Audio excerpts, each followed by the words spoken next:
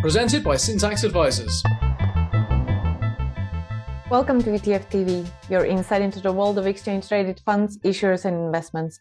I'm Margaret Zahrikova, and joining me today is Sergey Dolomonov, partner at William Frey, and Deborah Furr.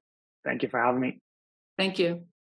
Sergey, IOSCO is doing 3 consultations right now. One is on the 2013 ETF principles, another is on convertible bonds and convertible ETFs, and the third is on ESG data.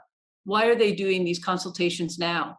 In the case of the ETF paper, that is a follow-up to the 2013 principles, and as a result of 5 years collaboration between regulators of major ETF jurisdictions around the world.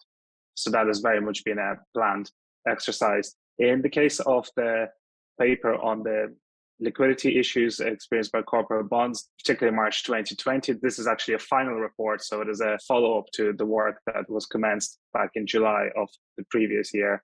And in the case of the ESG paper, this is a response to the increasing demands of ESG products. What are the issues being covered and the likely outcome of their 2013 ETF principles consultation? The paper very much reaffirms that the 2013 principles have stood the test of time, and it does not seek to amend them. So this is actually a consultation paper on good practices.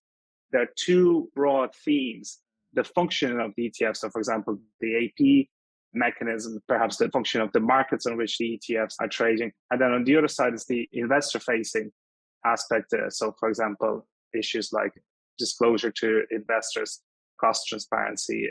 Of particular interest for the ETF community will probably be the discussion around portfolio transparency and different approaches regulators across the world have adopted to portfolio transparency, which very much demonstrate by the fact that there are different approaches, that the requirement for full data transparency, which is what we have in Ireland, for example, is not necessarily the only way. So I think that is encouraging for any ETF providers that are looking to set up such products in Europe, that will have something that is less than daily public transparency.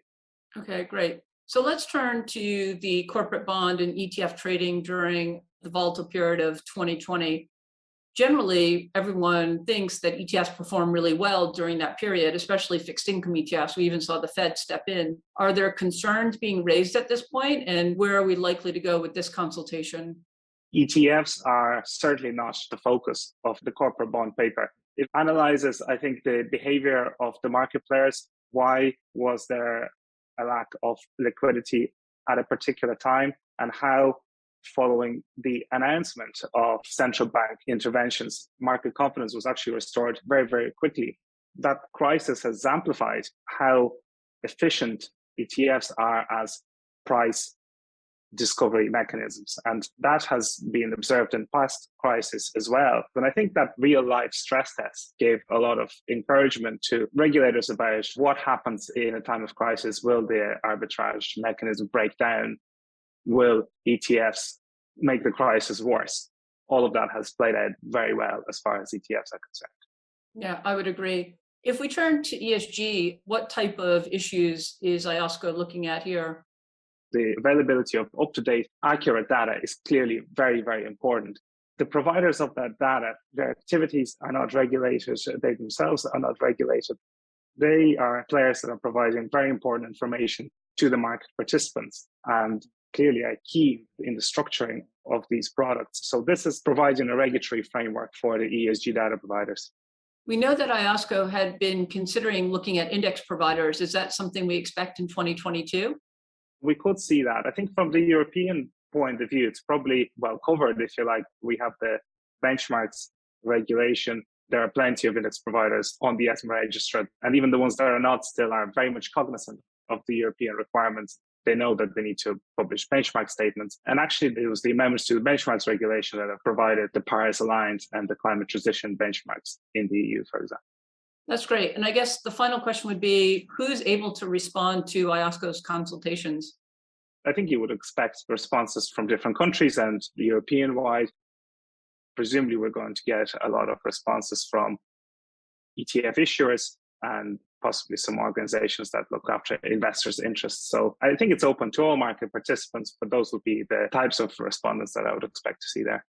Great. Thank you for joining us. Thank you very much. It was a pleasure to speak to you both. Debbie, is there any other news from the ETF industry? Last week, we had 44 new listings and 37 new cross listings.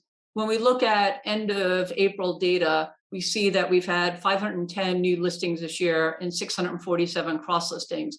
This is significantly more than at this point last year when it was 488 new listings, and the number of cross listings is actually slightly smaller. It was 676 last year.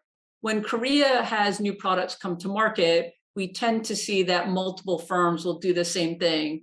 And last week, we had 8 issuers in Korea do leverage and inverse exposure to WTI or crude oil. They're all notes, which is also something that we've seen less demand for over the past few years.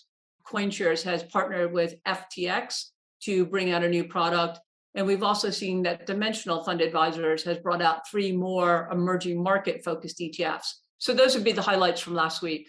Thanks so much, Debbie. And thanks again to Sergey for joining us today, and to our sponsor, Syntax Advisors, and of course to all of you for watching. To watch prior episodes and to see news from the ETF industry, visit us at etftv.net.